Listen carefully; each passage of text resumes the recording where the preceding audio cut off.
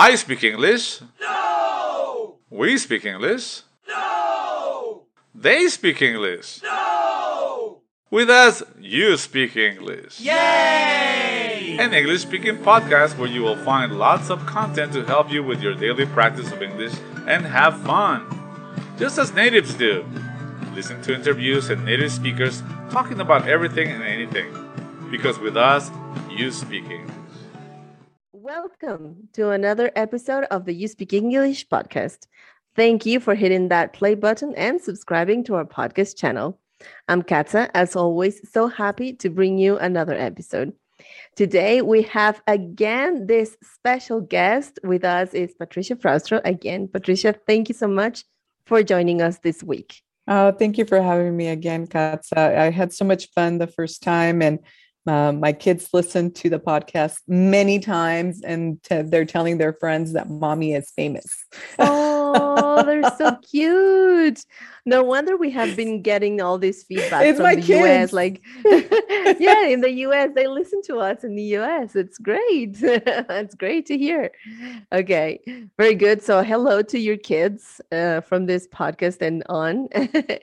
And today we're going to talk about the English and Spanish Language International Day. And this is a very important topic for us, not only because we're school, but also because we are advocates for multilingualism, for being multilingual, bilingual, bicultural, whatever it means to connect and communicate with other people. This is so much of a topic these days. Communication is going through such a hard time, in my opinion, and because all the misinformation and interpretations and people just getting things wrong. And then communication is so important for humans.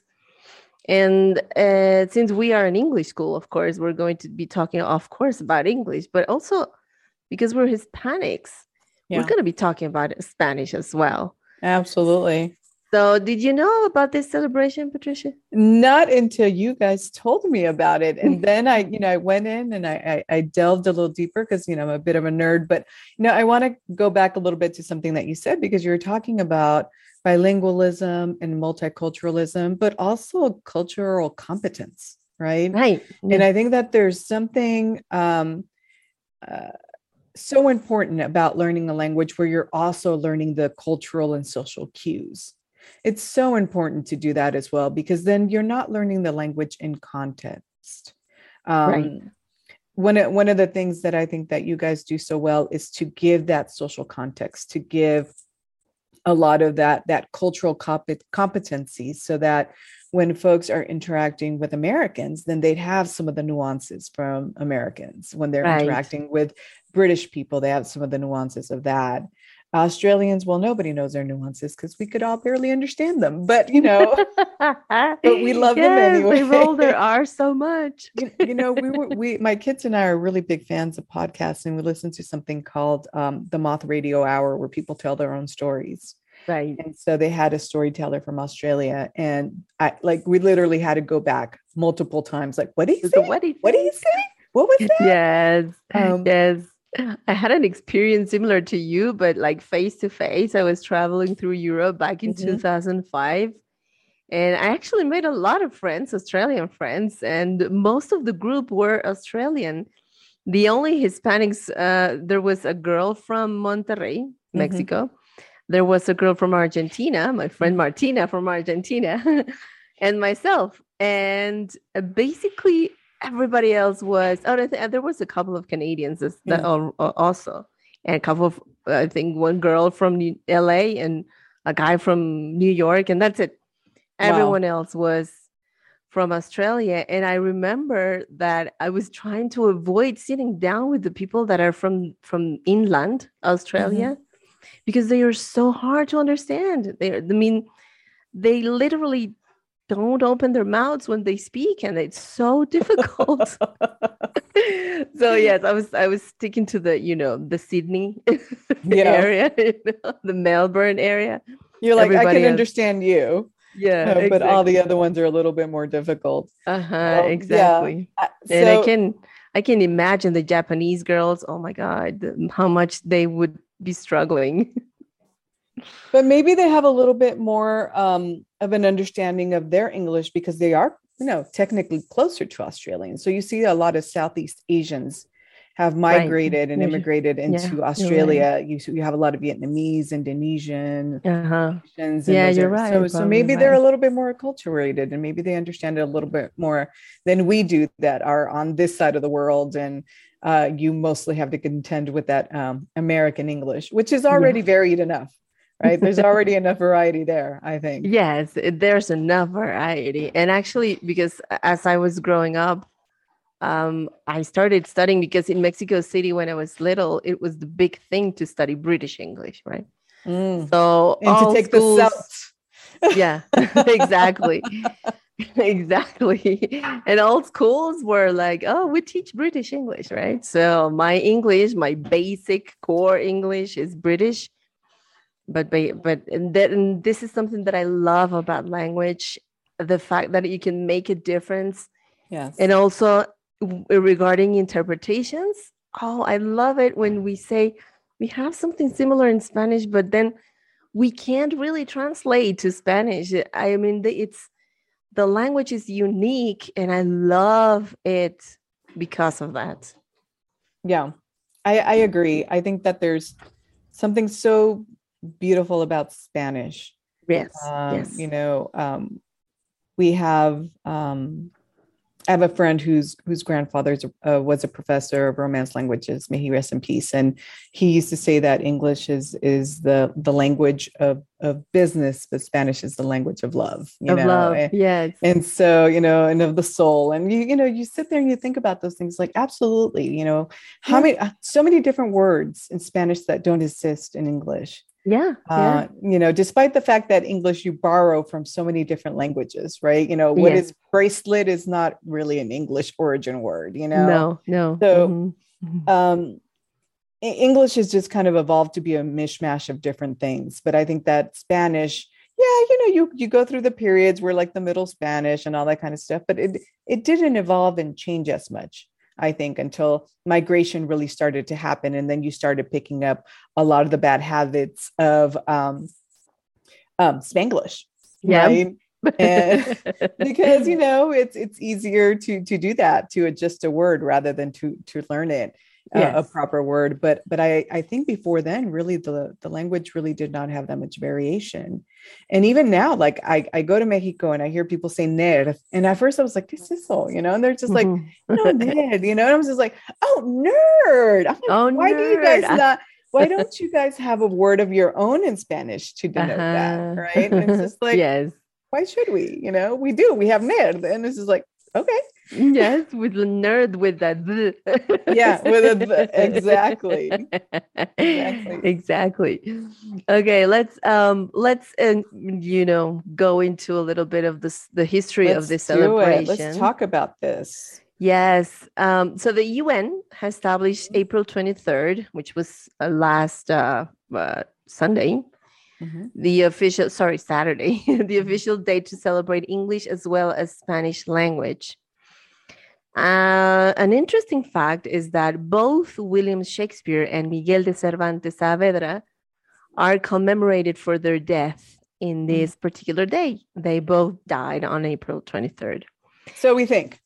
And so we think that, yeah. So we would think. So in literature, these two major representatives of the language, we do care about them, and some of us, we have grown to read maybe William Shakespeare in the United States, and in Mexico we totally read Miguel de Cervantes at some point. Not so much now in schools. I think culture has been shifted to another type of books. But I remember the first time I read El Quijote. I was like 7 years old. I had the kids version, the kids edition, and I would read it every month. Like I would be on it all the time, and I would talk to my mom about it. And And particularly, I do have this kind of like feeling with Shakespeare as well. I don't very much like Romeo and Juliet. I think I mean, I know that his purpose was not to show love. The purpose was to show how absurd humans can get when they're in love. Right. So that's why I really don't like Romeo and Juliet, but I love Hamlet. I love the way they use You like the language. tragedy. You Yes, like the like hardcore yeah, internal hardcore tragedy. turmoil to be or not to be. That is the question. Exactly. Yeah. Yes. That's some Yes. existential stuff there, Katsa. That's existential. Totally existential. And I can actually listen to many, actors who have been doing the soliloquy for many, many, many years. And I do go on YouTube and just Who's your listen to favorite? them. Well, who's your favorite actor who depicts that soliloquy so well? It used to be Kenneth Branagh, to be honest. Really? It used to be. Oh, you caught me off guard on that one. Okay. Yeah, you did. Yes, it used to be Kenneth Branagh, but now Tom Hiddleston does it really well. With his voice, Tom Hiddleston. His voice so deep, and he's British also. So yeah. Isn't he pretty multilingual too? I think he speaks like a couple of languages. Yes, he speaks 4 languages. Yeah. But the one that really, I think he got it, to the spot, and then you can understand it even if you're not very well read in English, is Andrew Scott. I think the way he intended it was amazing. Yeah. Yes. Oh. How about you? Well, so, Shakespeare, we started learning him early on. And I think that even throughout high school, like every year we did a year of language arts, right? Right. And so starting every year, we would have one play that we'd focus on. So the first year was Romeo and Juliet. The second year was Julius Caesar. The third year, I don't even remember anymore. And then there was always a production of the Tempest. There's always a production of like all of these different Shakespeare plays. And I think I just kind of got to the point when I got to college and really started to read the classics and examine them a little bit more critically. I got more into the point of thinking, well, I want to know more what was going on in this period. And then you learn a little bit more in terms of like Shakespeare might not have even written this stuff. It probably was his wife. It probably was his lover. And that a lot of these things point to actually a woman probably having been the author of a lot of these plays. And I find that fascinating. I totally find that fascinating. I think for me, the one that I probably like the most is Caesar, Julius Caesar. Like I'm into that one. I'm into, I am Caesar, it's very dramatic, like I feel you on the Hamlet. I feel you in terms of the drama, the inner turmoil. But for me, that political aspect of Julius Caesar was just awesome. And think about the times, right? The Roman times. This is the birthplace of democracy, really. Right. And, you have this idea of an emperor, you're really starting to see that imperialism is really going to go down. Yes. And what ego does to a politician, really. Mm-hmm. Right. What does ego do? And so to me, it's a cautionary tale for us in terms of power and how to deal with power. Right. So that's why I like it, because I think about it all the time. I think that there is something so slippery slope about holding power, and we all hold power in different ways. And I think sometimes we don't realize it.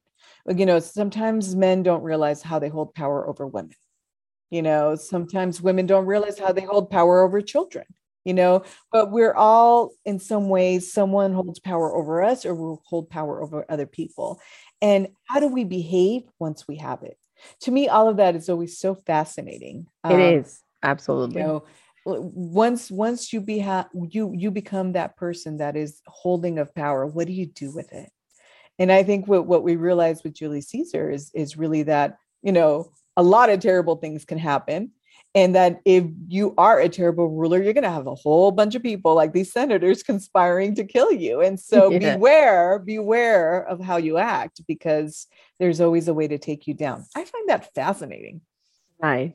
It is. I totally agree with you. It is fascinating. I mean, human behavior has always been a mystery.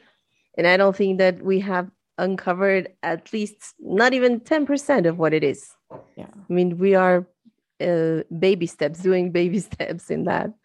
Absolutely. But and now that you have talked about power, I do have to say something that I think I may have reflected on when you were talking, because when it comes to speaking English, I'm not the only one in my family who does speak English.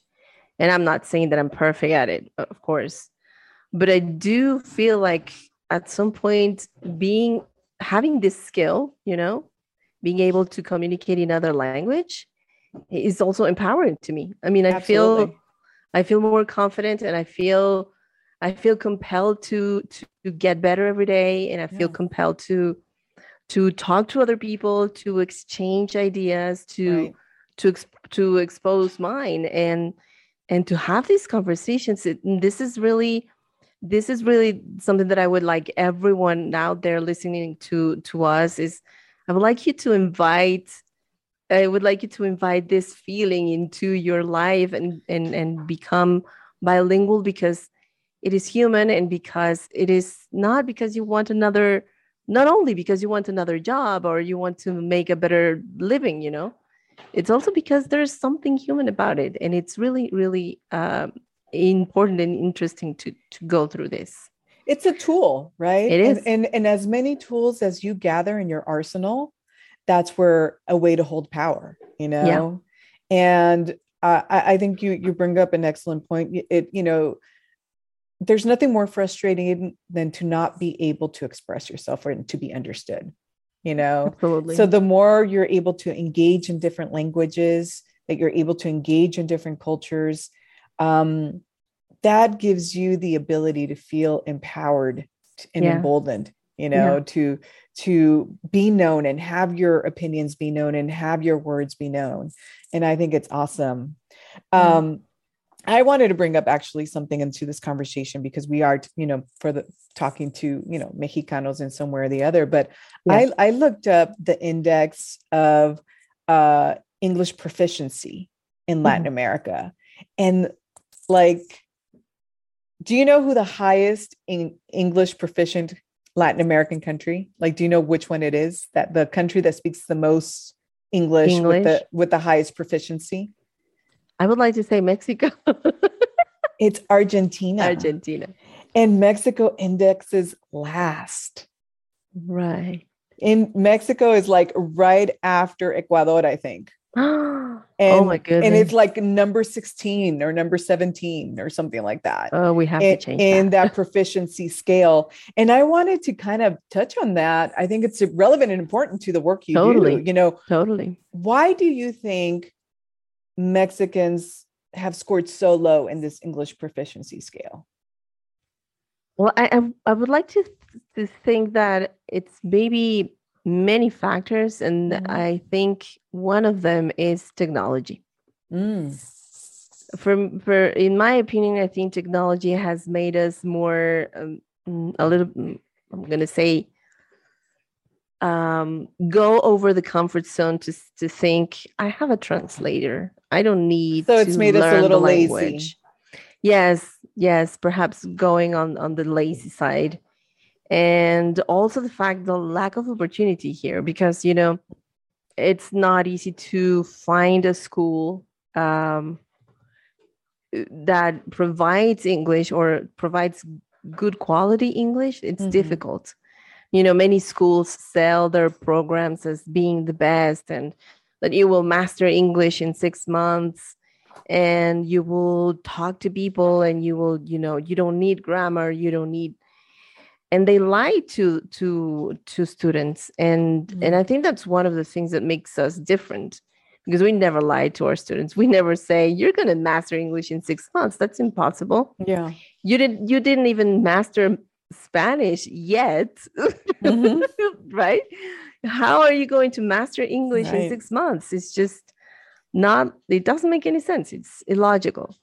And I think that's another factor too. And I mean, they have been lied to so much that I think they're totally disappointed on learning the language. And also, because my third point would be here, for third and last would be, maybe it's because we are being forced into, in terms of, you need it for a better job, you need it for a better opportunity, or you needed to migrate to another country, and we see it as too high to reach, and we don't believe in ourselves. We don't believe that we can do it, and we feel forced into it.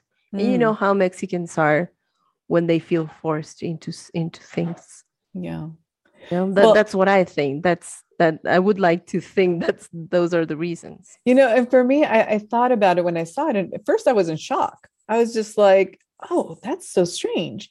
And then I wasn't. And then I thought about it a little bit more. And I was just like, it's that expression from Porfirio Diaz, so far from God and so close to the United States. And I think that sometimes, because of the history of migration that we have, that so many people didn't need the language in order for them to migrate, that there's almost a sense of like comfort in terms of like, it's not really necessary for me to have English and to be incredibly proficient in English. Like, enough, para barajeármelas, right? That's all I need. I just need enough to survive, but not enough to really, truly be proficient. And I'm still going to, go to El Norte and earn dólares and, all these things. It's almost like it's not a necessity because truly, and one of the things that I learned is that the United States is the second biggest country that of Spanish speakers. Yeah. So you have Mexico number one, and then you have number two, the United States in terms of population of Spanish speakers. So do you really need English in order for you to kind of survive and make it? Well, especially if you move to these metropolis, right, where you have the high, Hispanic, Latino populations. Yeah. And you could literally go all day and not speak a word of English if you don't want to, and navigate those spaces only. But what a limited life, right? What a limited life to just only, navigate those barrios where everyone's going to understand you. You're eating the same food that you ate in your pueblo. Everything is the same experience. You just duplicate it over here. I think that would have been, a loss of opportunity to really become bicultural and to really become bilingual. Yes, I think that to become bicultural or multilingual, I think you need certain, not only motivation, but ambition. Ambition, not in terms of how much are you going to make to, if you speak English. Because now, like you say, this is one of the things that really shocked me when I moved to the States. That I saw everywhere is like, we speak Spanish in businesses and in lawyer offices, and important things like doing court or español. Hablamos español. So you're okay, don't worry, you can come to us. See what I mean? So I think it's more like it's your own decision, it's your own ambition, and this is something that you have always been looking for. But I think some things are changing now, and I'll tell you why. Because my parents' generations and the generations before them, everybody planned on going back to Mexico. Right. The migration was just a temporary thing. Right. And so, why learn the language? I'm going to go back to my country anyway.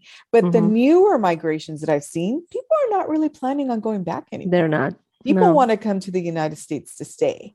So I think that when you have more of a plan of permanence, then you make the preparations to have more permanence and to be successful. And I think that therein lies a difference in terms of how we are approaching language learning for English. Yes, I think. Yes. Yeah. I mean, I agree with you. It's like they as much as they need it, they will learn it or not. It's a personal decision, I think. Yeah. Do you want to be in the professional sphere in the United States? If you do, then you have to learn it. But if you don't, if you kind of feel like, well, I had a journeyman profession in my country. I'm going to have a journeyman profession in California or in Florida, in Texas. Then it doesn't matter whether or not I really truly learn Yeah, enough exactly. English, because As long I as didn't they need can to be a communicate. professional anyway. Yeah. Yeah, as long as they can communicate and ask how much is it and count to $10, they're fine, right? Yeah. Absolutely. Absolutely. Yeah. Yes. In my opinion, to be able to master one of the, there are 6 official Mhm. languages according Yes. to the UN, which is Spanish, English, Russian, Chinese, and Arabic and French. Arabic and Yeah. French. Yeah, right. To be able to master one of the 6 official languages according to the UN is crucial Mhm. to make multilingualism happen. What do you think? I think that's absolutely correct. I mean, these languages that were chosen are no accident. They really do cover a vast amount of geography, right? And so if you know Arabic, and clearly, the different variants of Arabic are not identical, right? No. But if you know Arabic, chances are you're going to be able to navigate pretty well throughout the Middle East, right? And that portion of what we call in former government spaces that I used to move in, we used to call it the MENA region, the Middle Eastern North African spaces. Right. And so you have that area covered. If you know Chinese and, particularly probably Chinese Mandarin, then you're going to be able to cover, a lot of the areas where there's Chinese and Chinese influence, like even Malay, and so certain areas like that. Indonesia has a lot of Chinese immigrants as well. Right.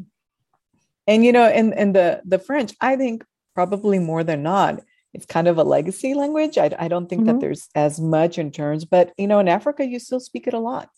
They do. You have a lot of French in Africa that is left over from colonialism. So I think that's absolutely true. Now, me being the person that could be a little petty sometimes, I was thinking, wow, why did all of these countries get their own, like their languages get their own day, and English and Spanish have to share the same day? I thought that was really weird. It was really weird. It was only because Miguel de Cervantes and William Shakespeare supposed to have died on the same day. And Shakespeare's supposed to have been born that day too. Isn't that weird to have been born and died on the same day? I don't know about that. That's so strange to me. It is. He probably was like 30 something too. Most likely because life expectancy was not very high at that time. Absolutely. I mean, even in terms of just how much we know now about oral health alone, right? That how your mouth is determines how your health is. Yeah, it's hygiene. Yeah. It's so important. But and we know it now because of the current public health emergency that we're in right now, how important hygiene is, Oh, yeah, absolutely. How important, it just keeps coming back to remind us every once in a while, hey, wash your hands. Don't cough on people. Don't talk to people like so up close. Keep your distance, Keep your distance. Yes. You wear a mask. And I mean, wearing a mask is always difficult. It's a big barrier to people who don't speak the language, because it's so hard to understand when people are talking behind the mask. It's something that has become a factor. We pick up a lot of the expressions, right, that help us figure out a word sometimes. Yeah, so we have like an expression that we're showing with our face, and we can't pick up on those nuances anymore with masks. And then also, the muffling of the noises and the sounds, Right. So I get it. I definitely get it. Yes. So for wrapping this episode is so sad. It's the time to go so soon. I'm having so much fun talking to you about this. But what are some of your insights about multilingualism? For me, it's been kind of a personal goal. I feel like people collect shoes, people collect, cars. I collect languages, and so for me, it's kind of like you said earlier, and I really related to what you said, Katsa, that, language is power. And perhaps I'm exposing that perhaps I'm a little bit more power hungry than I believed myself to be. But I really do think that there's really nothing. I'm a communicator, and I've ended up working in fields where I have to do a lot of communicating all the time, all day long. Right. And to be able to do it in someone else's mother tongue is really, for me, a humbling of myself to them. And letting them understand that I know I'm not speaking this perfectly, but I am, doing that. I don't know if you watch Harry Potter, that, hypocrite bow of, understanding that, I am making these, I'm making an effort for you out of respect. Right. And I think that that's so important, because given to what you said earlier when you opened the show, there's so much of breaking down of communication that's going on right now. So much that relies on us having mistrust of one another and not really believing that we have the best of intentions of one another. I think before we used to have the belief of like, oh, he didn't mean to do that. And now it's the opposite. The opposite is like looking for a fight where it would have been just maybe a little accident or a slight. And now you're looking for a fight. And so, I think that if we remember respect, Benito Juarez, we remember respect, we remember, that people have the right to make their choices and express themselves, but all, of course, within the round of reason. I think that that's a powerful way of really reconnecting and not seeing people as the other. There's a lot of research, Katsa, that shows that if we do not relate to people, then we don't really think they're as important as we are. Yeah. And so one of the ways that we can relate is through language. One of the ways that we can relate is through food. One of the ways that we can relate is through telling each other our stories and each other's stories, and I think that that's really powerful and amazing. It is. And I mean, I would like to delve a little in what you just said about humble to others, because we're learning their language and we know that we're not perfect at it, but that we are on the way to get there. And maybe someday we don't have any knowledge of when, but actually, but it won't be 6 months. It won't. Absolutely, it won't. Just keep that in mind. It won't be 6 months. Exactly, it won't. And I do think, for example, I do have this opportunity to talk to students, and in my classes, what I do with special holidays, we talk about it, and I bring research, and I bring the historic part and the cultural part, and why do we celebrate Thanksgiving, for example, right? And I remember last year when I was asking them what would they like to learn about either Thanksgiving from Canada or Thanksgiving from the States. And they all said, oh, no, Canada. We hate gringos. Thank you, Trump. Exactly. Thank you, Mr. Trump. So, I would like to say this. It's not about loving or hating some country's population. We're talking about language and we're talking about culture. And the fact that they don't have prehistoric culture as we do, like with Aztecs and all those different communities and cultures and everything, that doesn't mean that they don't, or you guys don't have culture. I do believe there's an American culture, and I do believe that perhaps maybe a little bad propaganda going on. Thank you, Hollywood, and all those then TV and stuff.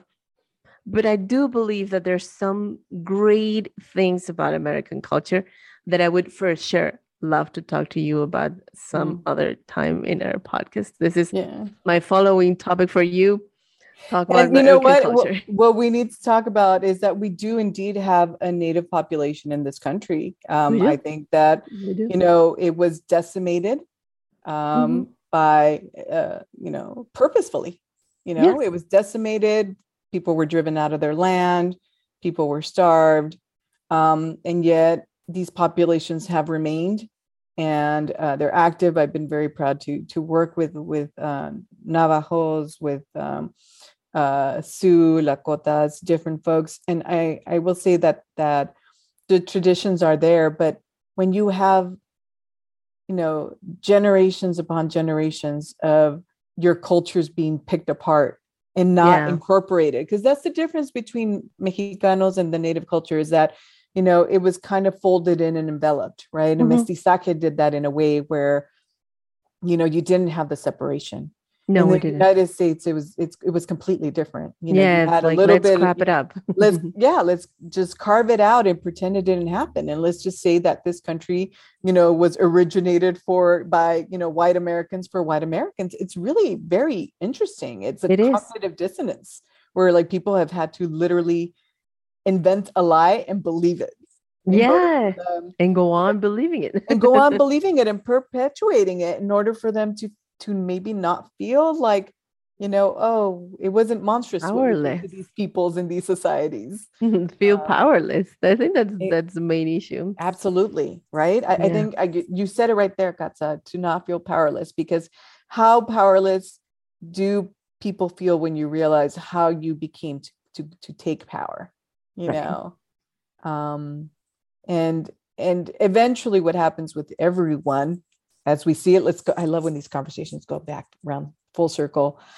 Roman Empire fell eventually. And who would have thunk it? Yeah. Empires rise and fall in any given century. And, just as at one point, Americans felt and believed themselves to be at the very top, I'm not so sure if that's going to be the case in 20 to 30 years. Yeah, right. Yes, everything happens. Everything rolls. And I think we're all in like a Ferris wheel going up and down, going up and down. And it is what it is. All right. We didn't mean to depress anyone with that one. No, we didn't. No, it's been a great talk, Patricia. Thank you as always. It's been a pleasure talking to you. And any final thoughts that you would like to leave with our audience today? I just want to thank everyone for tuning into this. If you're listening to this podcast, it's because you're on the road to becoming English proficient and one day fluent. But don't stop there, and keep going, because I think that there's something so beautiful about going to another land and speaking their language. Right. And I think that's what's going to keep us connected in this world that, despite all of our tools, we feel so disconnected. Yeah. So yeah, you're right. I applaud your words. Thank you, Patricia. This has been a pleasure. And thank you all for listening out there. This is it for today. And remember to subscribe to our channel. If you liked this podcast, please share it with all your friends. And don't forget to visit our website, where you will find more articles on English speaking and practicing. All right. Until next time. Thank you. Bye-bye. Thank you for subscribing to our podcast channel, and click on the follow button so you can get notified when we upload new episodes. Find us on Facebook, Instagram, YouTube, and TikTok. And please visit our website at uspeak.com.mx, where you can get free access to our blogs and other content developing every week just for you.